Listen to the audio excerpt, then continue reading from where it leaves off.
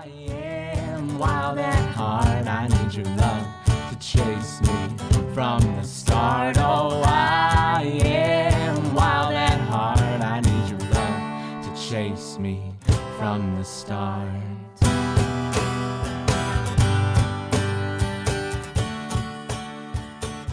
Hey, this is a Good Christian Podcast with Britt Hodge.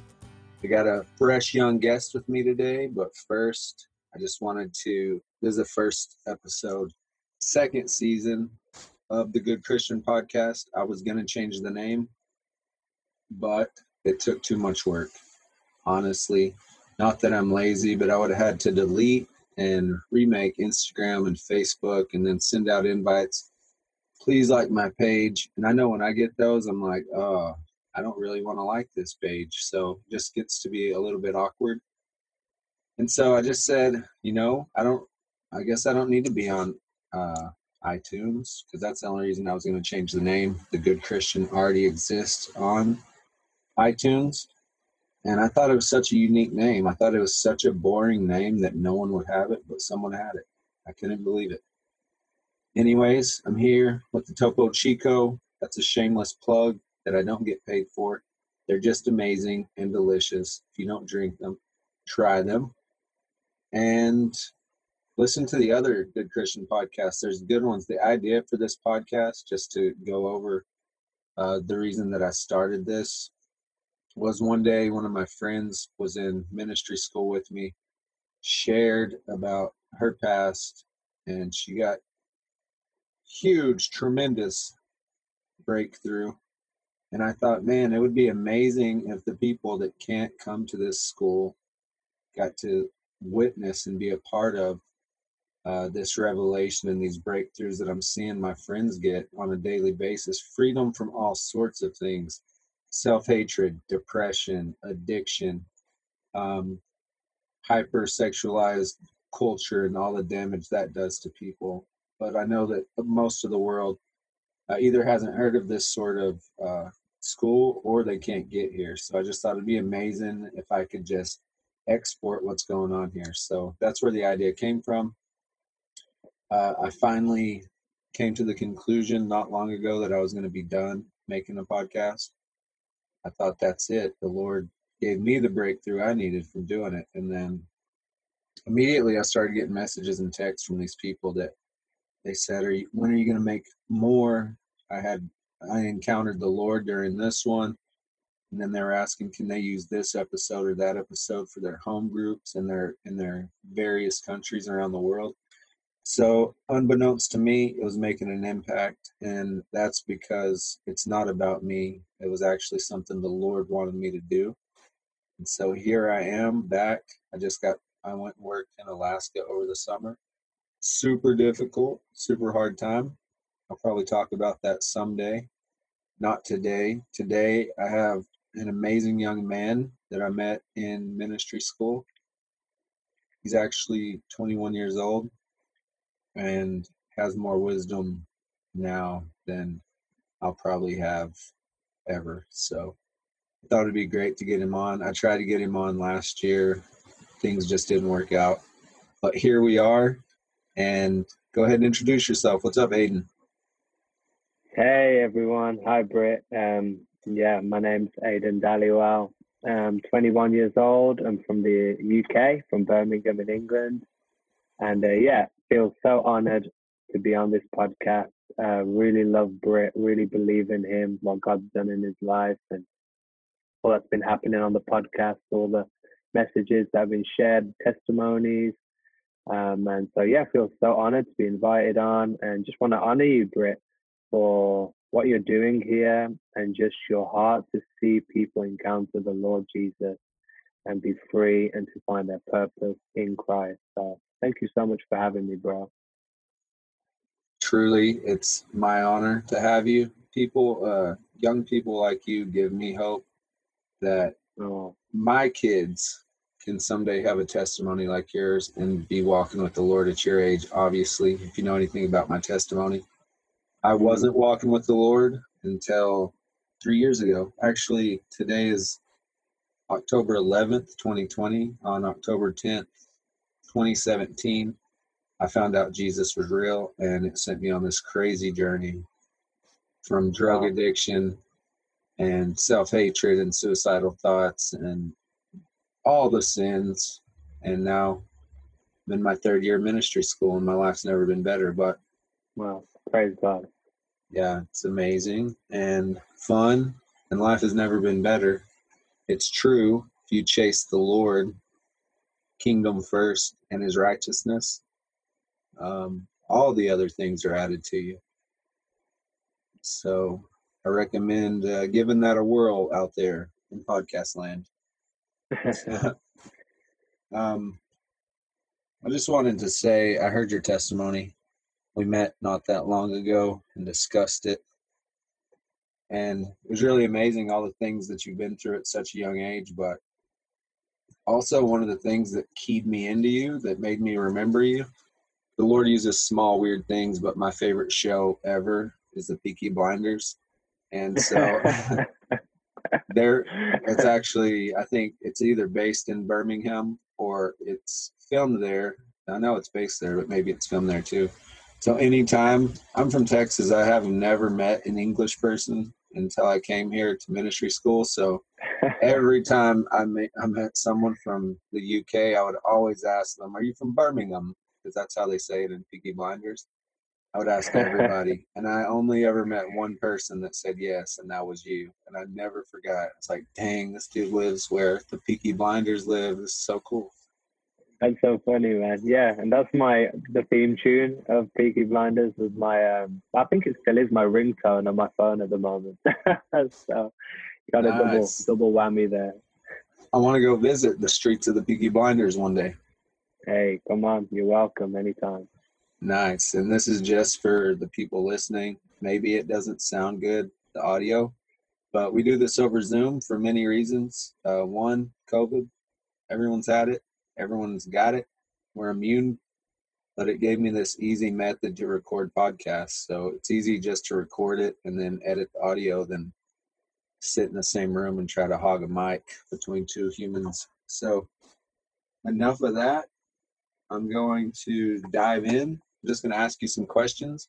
I already said your age and your name, but if you could introduce yourself to everyone, just like you were about to minister to a crowd full of people, that would be super dope. Yeah, so hey everyone that's listening. Thank you for taking the time out of your day to listen today. But my name is Aidan Dhaliwal. I'm 21 years old, born and raised in the United Kingdom, Birmingham in England. And I'm actually Indian heritage. So my heritage is Indian. My parents, their grandparents are Indian. Obviously, we're going to get into that as part of my story, my legacy. But Indian heritage, but born and raised in the UK. And Sweet. So what generation, what was your heritage again? Did you just say? Indian. And what generation are you outside of that in the UK? Yeah, and so my grandparents actually were the first people to move to the United Kingdom from India. And my parents are actually, my mum was born in England. And my dad was actually born in India, but moved to the UK when he was 1 year old. So technically, I'm kind of like the second generation, you could say, born and raised in the UK, and second generation Christian. My dad was the first one to become a Christian in our family. Your dad,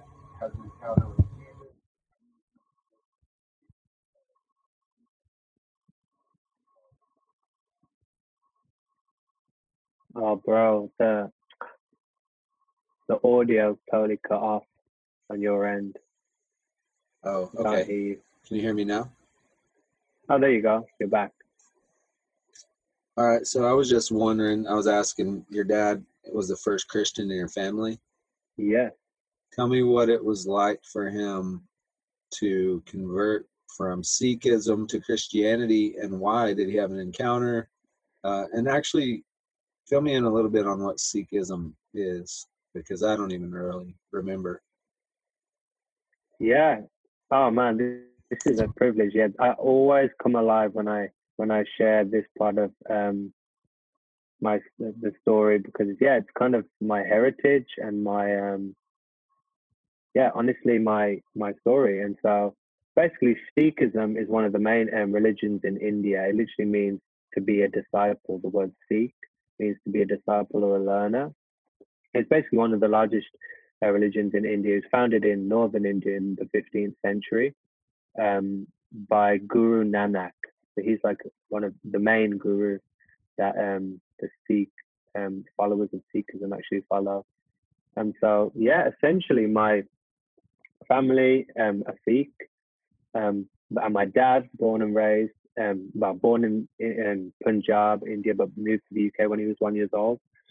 And long story short, I have an amazing family, really loving family. But the Sikh religion, especially in the 1960s or so, it's quite a strict religion in that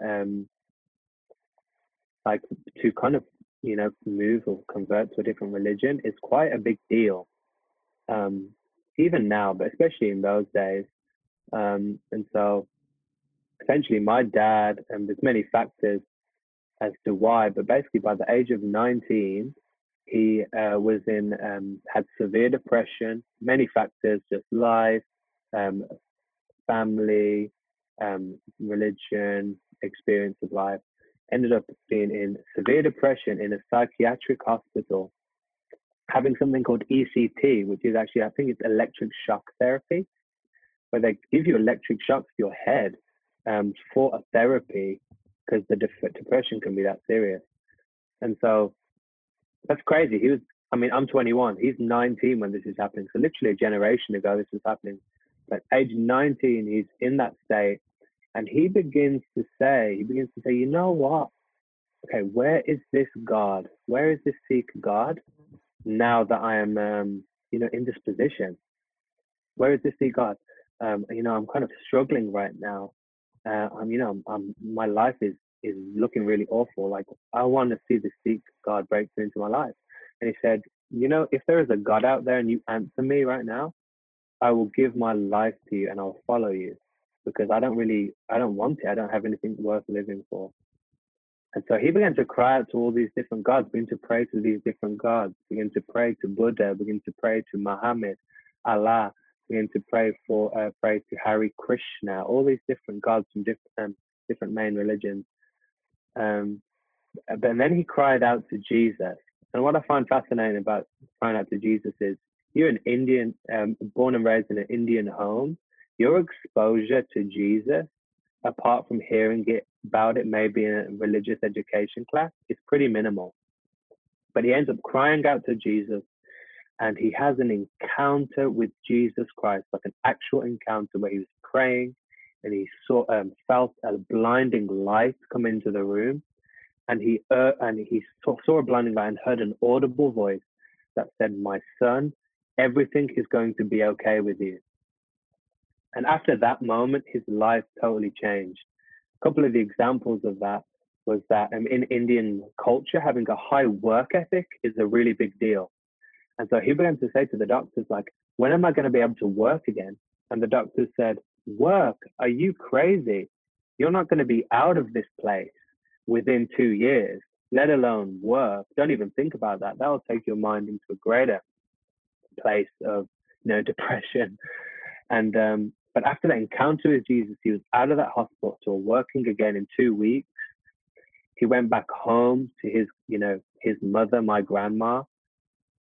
And, you can imagine going home to renounce your religion, especially in a culture where that is very strict and kind of, that has serious consequences. You can be, in some cases, excommunicated from the family, removed from, relationship.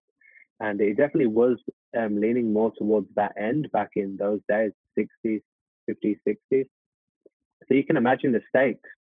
But one of my favorite stories that is verified by my father and even my grandma is that They were in the kitchen, he got back and he said, Mom, obviously my grandma, I call her Bibi, which means like grandma in India, and mom. But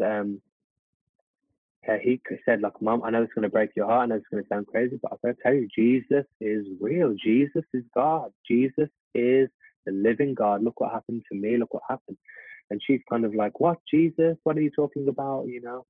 And all of a sudden they hear a smash and they run into the living room. And my grandma's living room is full of, like, it's a small living room, but it's full of different frames and pictures of different gods and family members and different things. But what happened in that moment was my grandma had the main frame of the god, the guru I was just telling you about, Guru Nanak, the one who founded the religion in the 15th century, was hanging on the wall. The main frame of that Guru Nanak was smashed all over the floor in that moment. Remember, that's been there 20 years or so. And when they had that conversation, walk into the living room and it smashed all over the floor. And so many things like that began to happen where, God began to break into, our family. My mom was in a relationship with my dad, saw that what happened in his life, the depression and the transformation. And she became a Christian. She was a part of the Sikh religion as well. And so, you could say a mini kind of outbreak of God began to happen in our family, where to this day, there's still a lot of family members that belong to the Sikh religion, and we're in great relationship and really love each other, and really believing in my heart that, that they would receive the gospel of Jesus. But from that, many of my family are Christians to this day that love Jesus and are raising their families in Christ. And so, that's kind of a bit of my family legacy, which is really awesome. Yeah, that's so legit. Jesus broke in and smashed Nanak's picture. It's pretty hardcore. Yeah, you could say that. Yeah, that's awesome. So, so was your mom a Christian when your mom and dad met? No, she was belonged to the Sikh religion as well. They were both Sikh. Yeah. So, whenever they met, or actually, where did they meet? So they met at college. They met at college, which is kind of like high school in America, similar age. I think they're about 17, 18. And my dad, they met, I think, from what I remember, they met in like the lunch line. And my dad, I think literally the line he used on my mom was literally asked her if she was married in the lunch line, dude. And my mom said yes, just to joke, to kind of get away from him. But they ended up actually getting married. What is that process like for someone in Sikhism to be with a Christian? Was she like, you need to convert back, and he was like, no, you need to convert, or did she have an encounter with the Lord? What was that like? No, so remember, they were actually both Sikhs at the time when they met. And so the big reason why my mom became a Christian was because they were both Sikhs, and my mom saw the process that happened, my dad's depression, my dad's state, saw the change that Jesus had done in his life, and from that said, I want to follow Jesus too. I want to follow this God who is saving, who is real, who is moving, who is setting people free. And his power is on display. Like, things were happening in my family. The same cousins that were doing, crazy stuff with my dad. They would get up to no good, and they'd get up to trouble together. Those same cousins, my dad would go up to them and say, guys, I know you're going to say I'm crazy. I know you're going to call me crazy, but I've got to tell you, Jesus is God. And they would say, we know. And he would say, what do you mean we know? You're meant to be telling me I'm crazy and off my head right now, But they would say, no, there is a light coming off of your face, just this beaming light, radiant light. And we have to follow Jesus, Jesus you're following. And so crazy things were happening in our family. And to the day, some of those cousins to my dad are still Christians as well to this day. And so God was really moving. So I think my mom saw the transformation that happened and wanted to follow Jesus too. Yeah, that's so amazing. Sorry, I just assumed for some reason that your dad was single whenever he was going through all that stuff. But that's so cool, man. That's a big deal to leave your generational religion for Christianity. Yeah. Jesus is real. And I wanted to know, fast forward a little bit to your testimony. Yeah. And I know you walked with the Lord your whole life, but I guess if you were talking to someone listening to this and you wanted to help them get breakthrough in a way, could Yeah. you just start off how you would minister to them and lead us a little bit into your testimony? Yeah, absolutely. I'd love to. Yeah, for me, very unique. I mean, not unique, but I think just very interesting, having that family legacy where God's broken through into our generation, has chosen to break through into many generations of Sikhism and family members in Sikhism, but decided to break through into my dad, and that's where he started the lineage of Christianity. I find that fascinating. But my dad, there's a big story, but he ended up, I mean, he still is now, it's a lot smaller, but he ended up on to pastor a church down in Birmingham. And so I grew up in a great Christian home, I didn't actually go to my dad's church when I was very young. No bad reason for that at all. It's just my dad didn't have a youth group at the time when I was about 8 years old or so. And so my dad really, he wanted me and my younger sister to grow up in a strong youth group and a strong church with a youth group. And so we ended up going to a church, a phenomenal church, my home church back in England, where there's I think I started when I was about 8 years old with about 30 people in a school building that we used to meet in. And then now God's doing phenomenal things there in about 700, 800 people in the West Midlands meeting. And God's doing some really amazing things. And I got to grow up and be part of that. So I grew up in a Christian home, So my mother, my father, and who loved the Lord and saw him, provide for us. And saw what God was doing in our family, and always loved God, really always had a desire from a young age to please God, and even grew up in church and was definitely started to become involved in ministry from a young age. I think just what God has placed on my life, just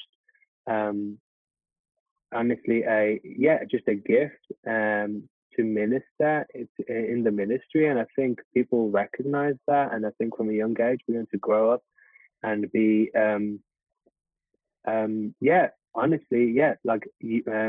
mentored, believed in. And so I was involved from a young age. I was kind of that kid who no malintention, but just loved church, loved Sunday school, loved there'd be a competition who can memorize all the books in the Bible in order. The first kid to do it is going to get all the chocolates, and it's going to have a rap battle in front of the whole church with the pastor and see if he can memorize the books of the Bible. And that was me. Next week, bam, I'd be there, memorizing all the books, getting the chocolate. Can you do a version of the rap battle for us right now? I can't. It wasn't a rap battle. It was what's a better word? Like a battle off, where one would say one book and then you just go next, and see if you can keep doing it. And so that was kind of what it was like. But nice. Do you still remember all the books because of that thing? I cannot do the Old Testament. I think I probably can do the New Testament now, but I can't do the Old Testament. I should be able to do that. But I miss those days, man. Yeah, maybe that's something we can put into place when we go back to school. Yeah, let's do it. But where was I at? Oh yeah, so kid memorizing this stuff, grew up in church, loved the Lord, and definitely became like an example in the church as the young person that was a young Christian that you kind of wanted to look like. And I didn't know that was maybe no one intentionally put that tag on me, but I suppose underlyingly it was like I was the example Christian kid that, God was flowing through and using, and had his hand on his, God's hand was on my life. And so I grew up in church. But the only thing is, and I think this is a massive part of kids that grow up in church, is that there is a massive difference between knowing about God and knowing God. That's the famous phrase. It says, you know, um, standing at McDonald's doesn't make you a hamburger, just like standing in church doesn't make you a Christian. And so that was honestly a big part. As human beings, we are made for intimacy. There is a part, I like to call it like the God-shaped hole. There's a hole in every single one of our hearts for intimacy, to be known, to belong, to be valued by God, by the presence of God.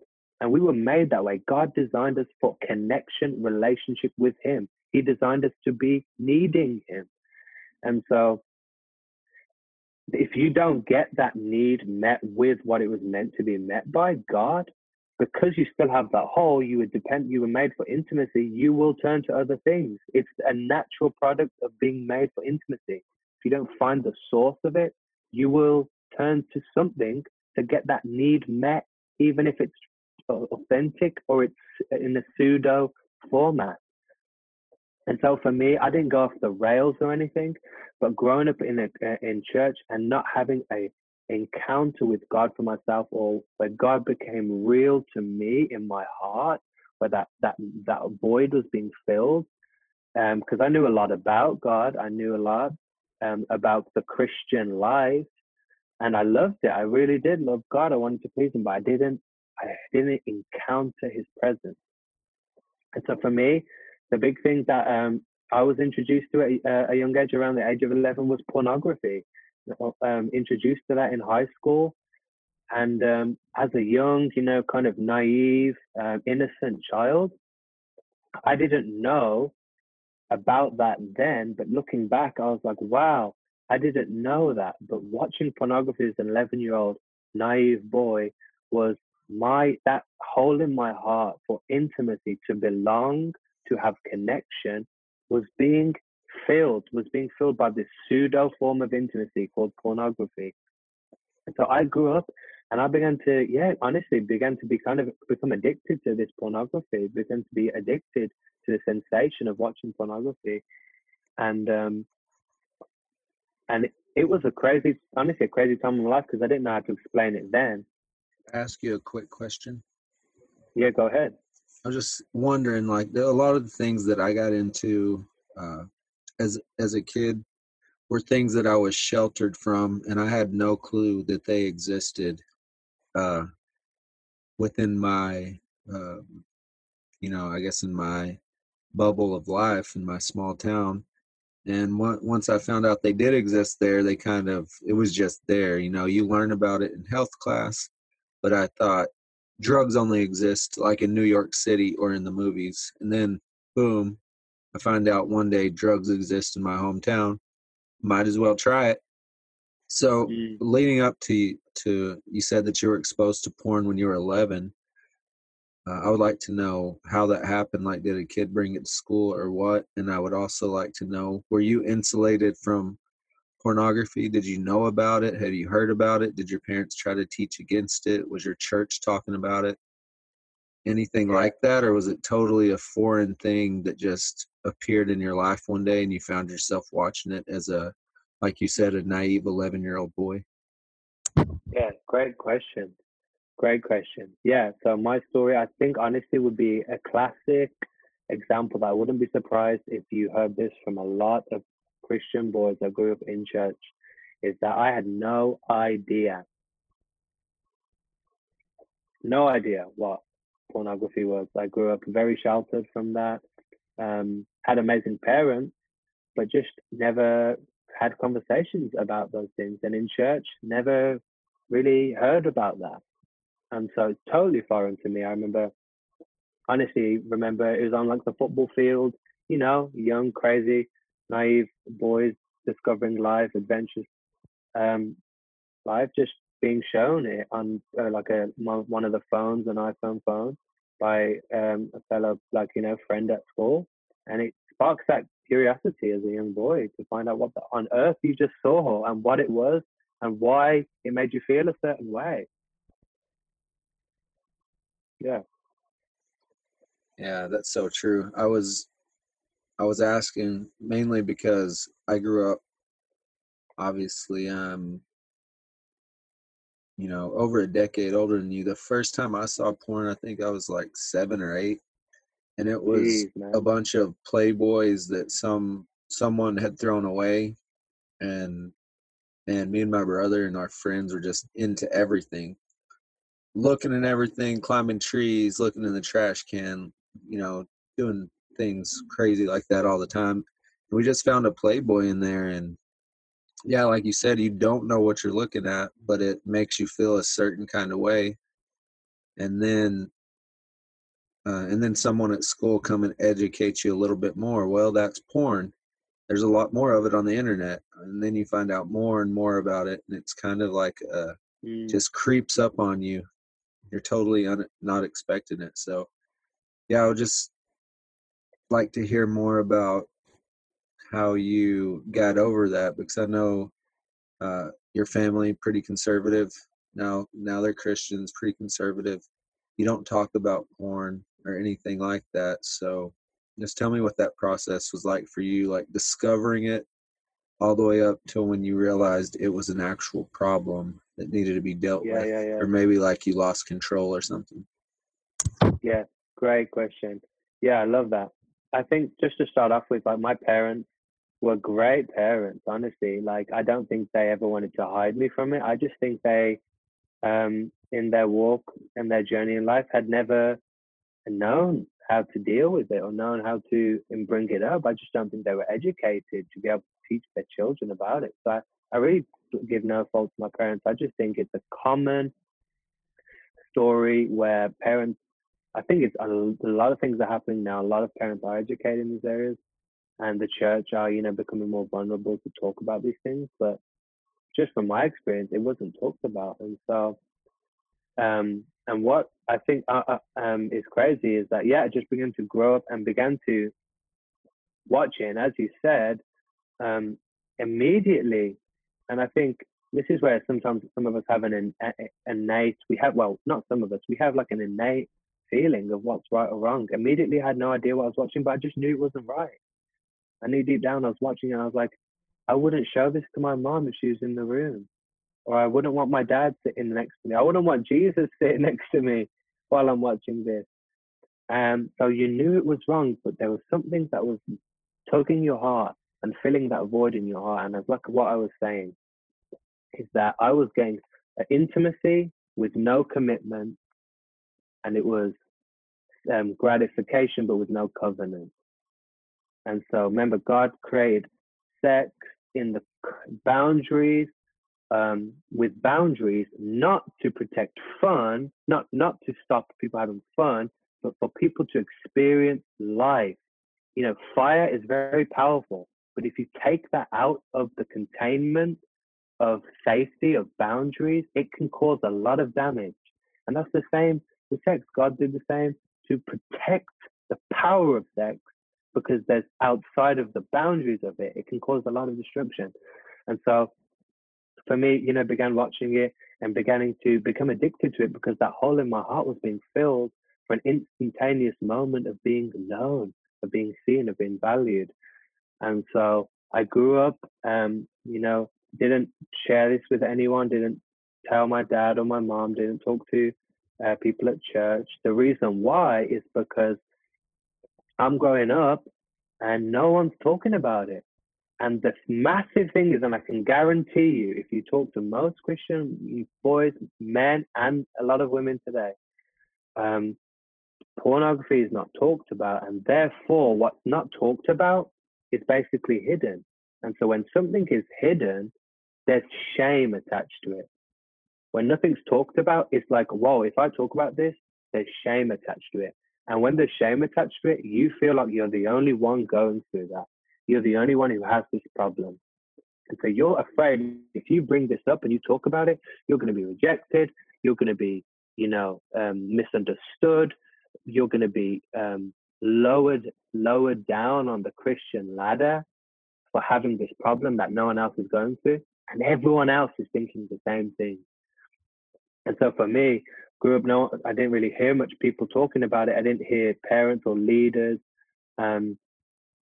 being vulnerable and sharing these things that are actually common that people are going through. And so for me, I attached shame to that. And I realized, oh my gosh, I don't want to tell anyone because I have this thing going on, but I'm scared if I bring it up, I'm going to be rejected. And especially when you're growing up in church, and especially when you're a leader in the church and you're leading and you're an example, that I began to have a lot of guilt and a lot of condemnation that I am like this person who is following Jesus, who's like an example Christian, doing lots of things at church, doing all these things, from youth nights and speaking and worshiping and like doing loads of things. And so there's an expectation that people are following me as an example, but I know deep down I'm not living a way that's pleasing to God. I'm living according to what God's saying, and that was causing me a lot of guilt and shame because I knew that it doesn't matter when I go home, doesn't matter how many people said I'm amazing, I go home with me. And when you're home alone, the devil will bash you and he'll say, oh, you're so guilty. Oh, if people knew that you did this. Oh, if people know what you were like. And it doesn't just go for pornography. This can go for anything. Because at the end of the day, sin always has a root. Sin is not it's in and of itself the issue, but it's the root. Pornography, the root of that is people have not experienced intimacy, have not experienced the reality of love. And so, did you have something to say? Yeah, I was just going to say that's really true what you said about shame and how you always feel like you're the only one that's going through it. I remember in first year of ministry school, they would say sins are things you've been through, things that you would assume, years you've hidden because you don't want anyone to know. Like, stand up on your chair if you've ever had suicidal thoughts. And the first thought in my head is, if you've ever actually thought about committing suicide or something. And the shame was immediately there to keep you sitting in your seat. Legs won't move. And then you see that first brave person stand on their chair, and then, half or 3/4 of a room full of people in ministry school stand on their chairs, and you realize, oh, dang, shame does make you think that I'm the only person that this is happening to. I'm less than, I'm worse than them. I've got to be the worst person in the room, but that's actually never the case. So yeah, I believe what you're saying. Super powerful. You got to be vulnerable. You got to talk about it. You got to talk about the tough things. And I think that's a very important move for the church to do going forward, to figure out how to talk about issues like porn more openly and with much less shame attached to it. But yeah, I just thought I would remind you of that time in first year. We used to stand on chairs, and turns out, a third or half of us all did these sins that we thought we were the only ones in the world that thought that way. So yeah, that was an interesting point on your part. And it's so true, bro. You're so right. I love that you mentioned that because as you remember, there's so many examples where the first person to stand up and share, it would take a while for that first person. But as soon as someone shared, the next thing you know, there's person after person after person after person. Why? Because people realize, oh my gosh, there's other people going through the same thing. And so for me, grew up, and I suppose I'll kind of roll on. But yeah, a beautiful thing happened in my life where I kind of got to the age where I was kind of, making decisions for my life. And I just realized, I was like, I can't do this anymore. Like, I can't live like this. I really loved God and still, I didn't run away from him, but this thing was really affecting me. And I ended up saying to God, I said, you know what, Lord, like, I can't do this anymore. I know that I'm living in a way that's not pleasing to you, that is, hypocritical, that is causing me pain and causing others around me pain. And I said, Lord, I need to encounter you for myself. Like, I can't ride off like anyone else's, like, belief system or faith. But I need to have an encounter for myself. I need to know the God that I know a lot about, because there's a big difference between knowing you and knowing about you. And so I began to say to God, I said, you know what, Lord, I need to encounter your presence for myself. And if I do, I will give you my life. I will follow you with my life. And if not, I can't do this anymore. I would rather, live for who I am than pretend. And I said, if not, then I'm just going to go all the way out. And I don't want to really do this anymore. The whole following of Jesus, Christian church ministry thing. And so, by the grace of God, this was so special, because my story is unique, and I suppose we'll share afterwards, giving some encouragement to the people. But I remember I just began to sit, and it was I remember one time I was just I said I was spending time with God. I was seeking after God becoming real to me, and I didn't have anything crazy happen, no crazy experience or like a vision or dream or anything. But what happened was, I remember sitting there, and all I can explain the sensation is that it was like, that feeling when you're at the beach and you hear waves crashing over each other.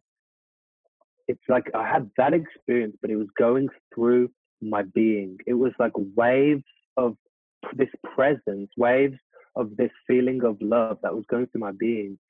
And I remember literally, after experiencing that, everything began to change in my life. And people would say, "Oh, Aidan, how do you know that was God? How do you know that was, life changing?" But what I would say, my friends, is that after that encounter, after those experiences where the presence of God became real to me, I remember opening the scriptures and it became real to me. I was reading the things that I'd seen and heard millions of times, but it became real. I saw life through a different color. The gospel, the cross of Jesus, the blood of Jesus that's paid for our sins, the reality of the love of God for humanity who were turning their back on God, that even though humans couldn't attain righteousness of their own, couldn't live a perfect life to obtain the standard that God has required, in God's great love, sent himself, because he knew the people, us, we couldn't live that way. So he sent himself to grow up, to die on a cross, to live a stainless life, to pay the price for our sins, so that if we would believe in Jesus as our Savior and as our Lord and turn away from that lifestyle of sin, we could be saved, we could have eternal life. Like, what an absolute scandal. What a scandal that God would do that. These things became real to me. And from that moment on, that addiction to pornography broke off of my life in those moments. And to this day, I have never watched pornography, to this day. And so what I say by that is that those moments in my life, when that waves of the presence of God began to fill my being, it was that void in my heart, that need for intimacy was being filled by the true source of what it was designed for. And that was the presence of God. The love of God began to fill my being. And when that is filled, it's like cutting the root. When you cut the root, the fruit changes. Cut the root, the source of me finding my intimacy was found in Jesus Christ, was not found in Instagram followers, was not found in the amount of money I had, was not found in pornography or girls or business or opportunity, even though some of those things, are good in and of itself, like business and money, all those things I said in and of itself aren't bad things. But I found my source in the presence of God. And I didn't need pornography anymore because the intimacy was being filled by the presence of God. And from that moment, my life, began to change.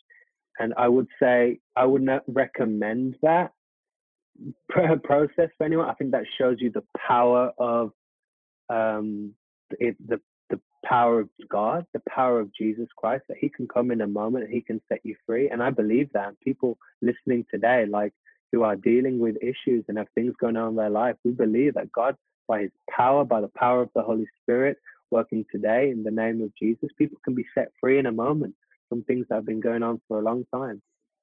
But at the same time, my story, I wouldn't recommend the same for others, because like it took a long time. Even though the pornography addiction broke off my life, there was definitely a process of the renewing of the mind that took place, where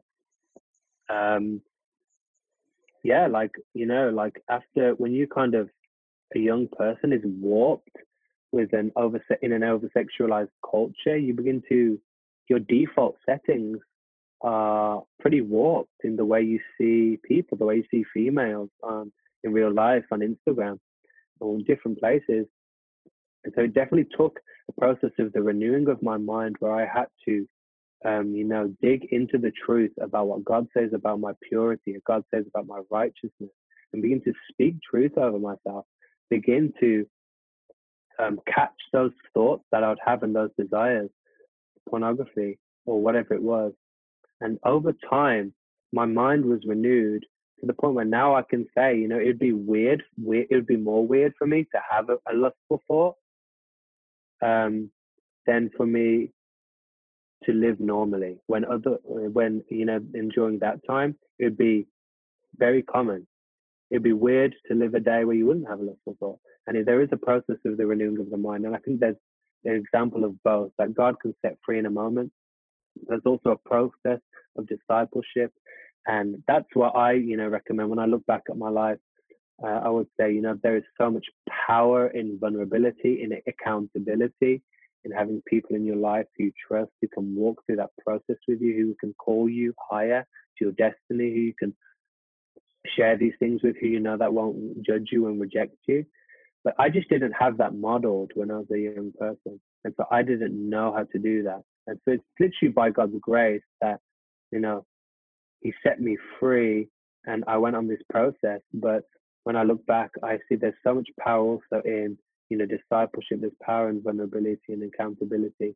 And I think many people struggle with areas like pornography because we grow up in a culture, especially a Christian culture today, where a lot of these things aren't talked about. A lot of these things are, kept hidden, kept not talked about. We have this attainable thing of perfection, where we see our leaders or people we look up to never struggling. So we think our struggles, we're the only one going through it. The reality is lots of people are going through it. And so as we take off the masks and as we live vulnerably with what is going on, we actually give people a place to bring things into the light. And the Bible says in 1 John that the things that you bring into the light will be exposed by the light. And many things, just by bringing them up in a safe environment, is where they can be dealt with by the power of God. But what remains hidden can be used and kept by the devil to affect you and torment you. And so for me, I do believe that God is doing a great work in the church today, where these things are being talked about, where people are sharing their processes and their weaknesses, and people, the everyday person who goes through things in life, are realizing there are other people out there who actually deal with these things. And through the power of God, through the power of the Holy Spirit, who breaks chains and addictions, and through the beautiful process of accountability and discipleship, and renewing your mind with the truth of who God's created you to be, people can be set free. It is not just a natural thing that people live with, but it can be free where you live in a lifestyle of purity. I can tell you now, I haven't watched pornography since, and I'm really glad the power of purity, living in a lifestyle of purity, knowing God's love, seeing people through the eyes of God's love and who He's created them to be, is a fulfilling, beautiful part of the Christian life, living in the power of purity and walking in His power and His purity both together. Yeah. Wow, Aiden.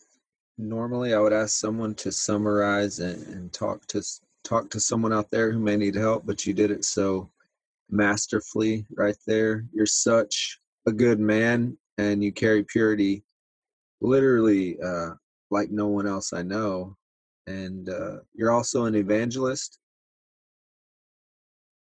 a preacher to be. You have a bright future, and I appreciate you coming on this thing and being vulnerable for us, because your story is going to help others. I know that. I knew that from the first day that I met you. I'm glad I finally got to get you on here and talk to you. Is there any final words you want to add? Yeah, I'd love to quickly just, share a testimony just for people out there who, either, it doesn't have to be pornography, but it can be anything, or struggling with things in life, to show you, like, some people might be like, oh, that's great, Aidan, that happened for you, but how about me? How does that work in my life? And I just want to encourage you and say, like, it is possible for you to be set free from these things. It doesn't have to be something that you just live with, or like culture says, this is just part of who you are. You'll never be free from it. Like, today, you can be set free by the power of the Holy Spirit and through accountability and community. I remember one time I was like at Christian youth camp, and like, I was actually a youth leader. Like, I took youth, I was one of the youth leaders. And one of the nights they did like an altar call for these young people who were dealing with, just either like anxiety and depression and struggling with like lust and pornography. And loads of these kids stood up because they were in a safe environment to stand up. And I remember the guy at the front, he said, if you're a youth leader, I want you to go around and I want you to pray for these young people, these teenagers. And I remember standing and praying for this one guy. And I'd probably been about 6 months free myself, 6 months to a year. This was about 4 years ago or so, 4 or 5 years ago. Around that time. And I remember praying for this guy. And I remember God said to me, I felt the Holy Spirit prompt me saying, I want you to share your story in his ear of what I've done for you from pornography and set you on fire for me to preach the gospel of Jesus Christ, to see a generation encounter true intimacy of God and to know their purpose and their calling. And I felt him say, I want you to tell him that. So I was a bit scared, like, oh God, really? I have to share this? Because I hadn't really shared it before. And I remember sharing it to this guy. And I remember him breaking down, crying as I shared this story. And I was like, wow, wow, thankfully this isn't weird, but God's actually healing this guy. God's actually doing something really beautiful. And I remember sharing it. And anyway, he fell on the ground and was crying. And I thought I'd catch him up afterwards. And anyway, after the meeting ended, this woman ran up to me and said, wow, thank you. That was my son that you prayed for. And I said, really? And she said, yes. He had amazing time. He had a lot of freedom. And I said, wow, amazing. So good to hear. And she said to me, but there's only one problem. I said, what? And she says, he doesn't speak English. And I said, what? How did he cry? What was he crying for? How did he understand what I was saying? And she said, I don't know. But what I know that happened in that moment is that even though that guy didn't even speak English, the power of the Holy Spirit is real to set people free, to bring healing, to bring breakthrough. And there is power on the testimony to be released. The Bible says, Revelation 19:10, the testimony of Jesus is the spirit of prophecy. So what has happened for one person can be done again. So I just want to encourage people listening, whatever it is you're going through, it doesn't even have to be the area we've talked about, but take the testimony of what God has done in our lives, because in that is a seed of what he wants to do again in the lives of other people, to free you, set you free, so you can walk in a manner worthy of the price that God paid you to be, to live with true peace, true purpose inside of your heart, to live the most fulfilling life, Christian life, not rules and regulations, but the truth of the gospel with purpose, with power, having God as your friend, living free from the cares of this world, and seeing people all around you touched by God. And so I want to encourage you today to receive this. And God bless you. Yeah, in Jesus' name. Dang, dude. I feel the presence of the Lord right now from that. That was really good. And you exceeded my expectations. Wow. That was powerful. I know it's going to touch a lot of lives. Thank you so much. I'll probably have you again. There's like another hour worth of stuff that I could talk to you about right now, and probably even more the more that I get That'd be to know super you. fun. Yeah, so hopefully one day we'll get you back. Maybe in real life when I have 2 mics and your battery's not running out. We've been fighting against a dying battery this whole time, and his battery just died. But man, he killed it. He got it in there. It was super dope. I loved it. That was one of the best ones. Like, that one felt free, and he didn't have to think much. It was just flowing. The more that I get to know the Lord, I can just tell that he's flowing with the Holy Spirit in the anointing and just doing what he was created to do, minister the Spirit of the Lord. So that's it. That was Aidan. His battery did die, but I just wanted to, this one verse keeps popping up in my life, and it's so amazing to me. So I just wanted to leave with this. The Lord kept put it on my heart, and this is not something I ever do, so I'm just going to do it. Such a small verse, one that I've never even thought about, one that I've never heard preached in the church. And the Lord's just been showing me these small verses here and there. This one's so intriguing to me because we all know the Pharisees in the Bible. We know that they were stark opponents to everything Jesus did. They didn't like Jesus. Not many of them anyways. And the ones that did were secretive about it, at least as far as we know in the Bible. I'm no scholar, so don't quote me on that. But I have seen the Passion of the Christ, and I know that those Pharisees were not nice to Jesus. Needless to say that, because this is the Bible verse that's just been intriguing me. In John 12:19, this is the NIV. So simple. It says, "So the Pharisees said to one another, 'See, this is getting us nowhere. Look how the whole world has gone after him.'" This is after Jesus raised Lazarus from the dead, I'm pretty sure, and the people are screaming Hosanna in the streets. I think this is the time. If I'm wrong, whatever, I'll read the Bible more and remember next time. It's just so awesome to me that the Pharisees even said to one another, and it's recorded in the Bible, "Look how the whole world has gone after Jesus." So every morning when I wake up, I remember that verse and I ask God, how can I pursue Jesus today? How can I pursue Jesus in this moment? How can I pursue Jesus before I get coffee? How can I pursue Jesus while I'm getting coffee? How can I pursue the Lord on my way to school? Because if the whole world's chasing after him, and that's said by a Pharisee, then me, a modern day Christian, sure as heck better be chasing after him too. And that's all I got. I'm going to have Emily Johnson next week. She was the very first person I ever interviewed. Explosive revivalist.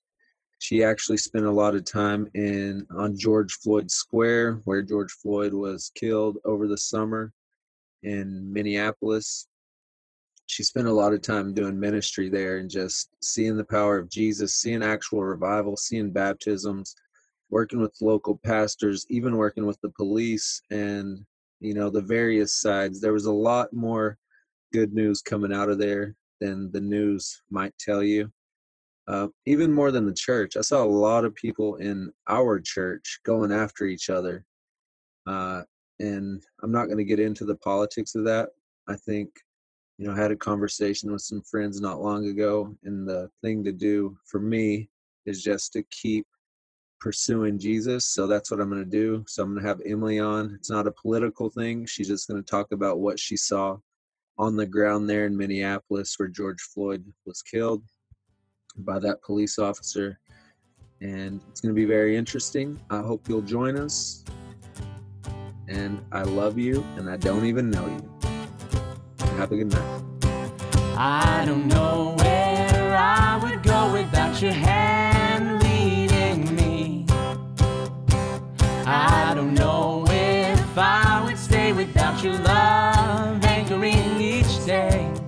'Cause I am wild at heart. I need your love to chase me from the start. Oh, I am wild at heart. I need your love to chase me from the start.